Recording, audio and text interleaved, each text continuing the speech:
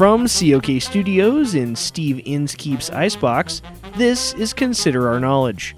I'm Connor Bentley. And I'm Dinah Jones-Mallow. On today's show, we'll consider the controversial release of the Russia investigation memo. We'll also consider an in-depth preview of the upcoming Winter Olympics in Pyeongchang, South Korea. And we'll consider that I've been through the desert on a horse with no name. It felt good to be out of the rain. Stay with us. Support for Consider Our Knowledge comes from Cash for Gold Medals, the new service for former Olympians who have hit rock bottom and need to make a quick buck.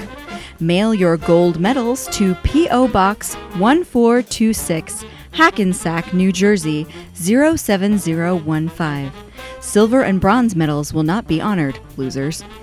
And the Tonya Harding Foundation, helping to level the playing field for all ice skating hopefuls, one lead pipe at a time. For more information, visit clubtothe-kneecap.org.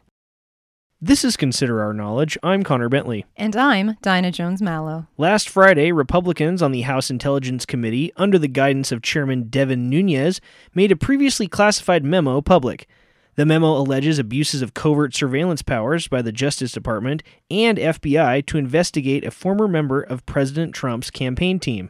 But the so-called Nunes Memo confirms previous reports that overtures by Russian operatives to a junior campaign advisor are what sparked the FBI's counterintelligence investigation, and not the unverified Russia dossier compiled by a former British spy, Christopher Steele. President Trump tweeted that the Nunes memo vindicated him, but it actually makes it clear that George Papadopoulos, who has pled guilty to lying to the FBI about contact with Russians, triggered the opening of the investigation.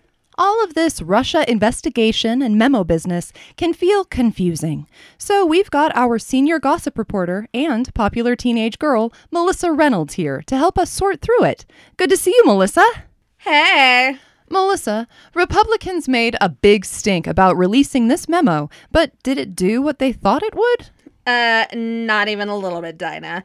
It was supposed to show that the FBI abused their power in Jack, but it really didn't do that. It was actually a pretty lame sauce memo. They kind of made a fuss over something that was actually sort of nothing. There are some Democrats saying that it actually hurts the president more than it helps him with regard to the Russia investigation. Oh, toads.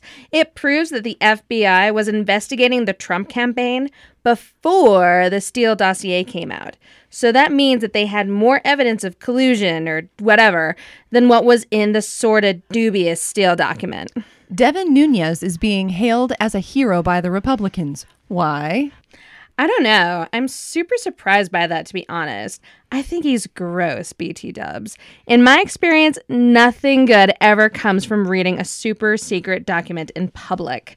It reminds me of when my friend Jamie passed a note to this guy Bobby in our AP Poli-Sci class. Ooh, what happened? Well, Bobby was like a super hot senior lacrosse player, and Jamie was just a super awkward sophomore. She had no business sending him a note in the first place, but whatever. Our teacher, Mr. Nunes, caught her passing the note and had her bring it up to the front of the class. That was bad enough, but then he read it out loud to everyone. It was literally the most embarrassing thing I've ever seen. And I was there when Janice Mulroy barfed Indian food all over Tony Stevens at Winters. There was tikka masala everywhere. Ew, that does sound embarrassing. Right? It was like a pretty graphic note about how she wanted to take him to the photography darkroom for 7 minutes in heaven, and it made everyone super uncomfortable. Mr. Nunes was suspended from school, and Jamie had to switch schools. It was real bad. So, a tip for everyone out there, sometimes secrets are secret for a reason. Perhaps the government should take your advice next time there's a classified memo they want to release. Oh my god, they so should. Devin Nunes is like Mr. Nunes. Hey, wait. Their names are kind of similar. I just noticed that. Oh my god. Anyways, Dinah, secrets are no fun. Secrets hurt someone. Indeed. Thanks for that report, Melissa. No prob. That was COK's senior gossip reporter and popular teenage girl, Melissa Reynolds. Whoa, whoa, close closer. Let me whisper in your ear.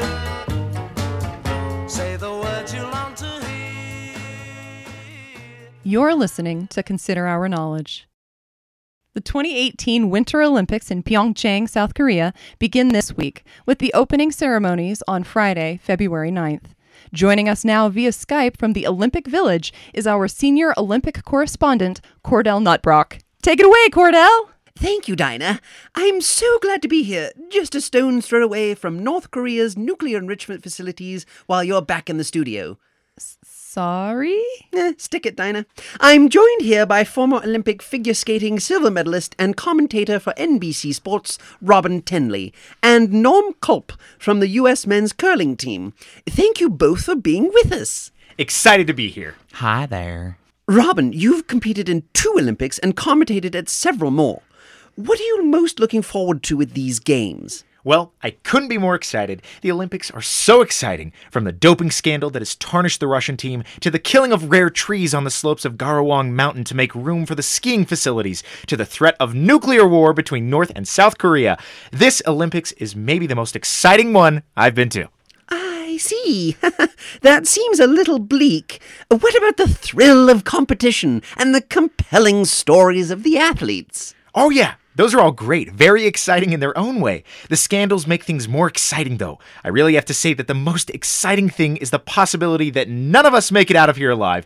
I know that there's not any imminent danger, but even the slightest chance that we could all go up in a mushroom cloud during the ice dancing prelims, or the biathlon qualifying, or even the closing ceremony gives these games added drama. You seem eerily upbeat, Robin. Oh, I'm on a lot of medication, Cordell. That's how I'm able to be so excited. Figure skating breeds excitement, and I'm excited for the excitement. We can't all have the natural excitement of my good friend Scott Hamilton, however. Some of us need help, especially when you're paralyzed by fear and depressed by the culture of scandals. I get my excitement from Zoloft with a side of Nardil. Oh, and let's not forget about Lexapro. Woo! Quite.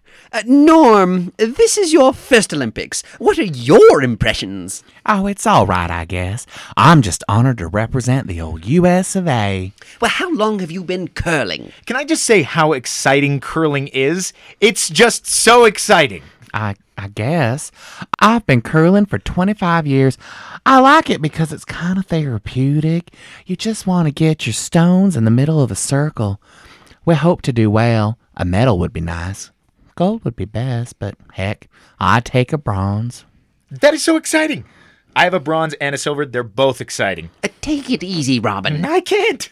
Oh, you're quite a ball of energy, little fella. Thankfully, there's no scandals in curling. Not yet. I hate to ask this, but what are the athletes feeling as the games approach? Excitement and fear. Mostly excitement, but a little fear. Probably more fear this time since North Korea could nuke us all, but mostly excitement about being here and having the opportunity to compete for their country. Is that what you're feeling, Norm? Oh, I suppose so. I'm just taking it all in, taking lots of pictures for my scrapbook. A scrapbook! How exciting! You know that the North Koreans are competing here, right? They wouldn't bomb their own people. Oh yeah, right. Your manic excitement is making me very anxious, Robin. Me too, Cordell. If you all excuse me, I need to go somewhere a little less hectic. Thank you kindly. Well, thank you, Norm.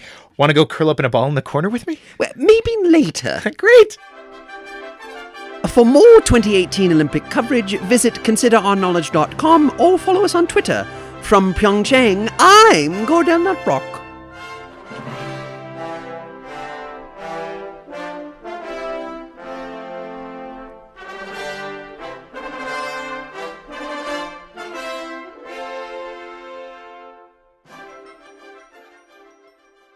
Now it's time for this week's Big Little Wins, because we need to celebrate all the wins we can. Our first one comes from Layla Penn in Columbus, Ohio, who got 23 foldy chips in her bag of Lay's potato chips last Wednesday at lunch.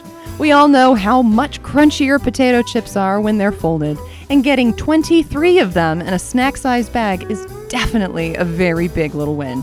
Congratulations also to Tom Brady in Foxborough, Massachusetts. Even though Tom didn't win the Super Bowl this year, he was still able to go home to his big fancy house, his hot supermodel wife, and his life of being a rich and famous athlete. We all still hate you, but being Tom Brady is definitely a big little win. If you or someone you know has a big little win, let us know by posting on our Facebook page or sending us a tweet.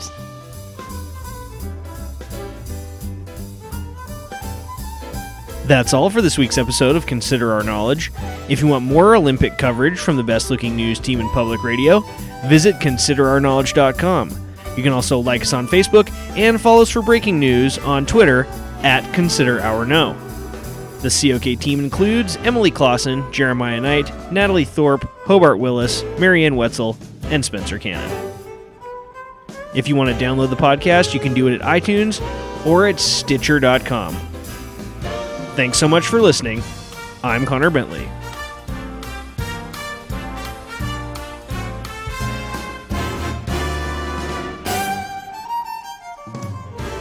Support for Consider Our Knowledge comes from Cash for Gold Medals, the new service for former Olympians. For former Olympians. Who bit their tongue eating cheese. Okay.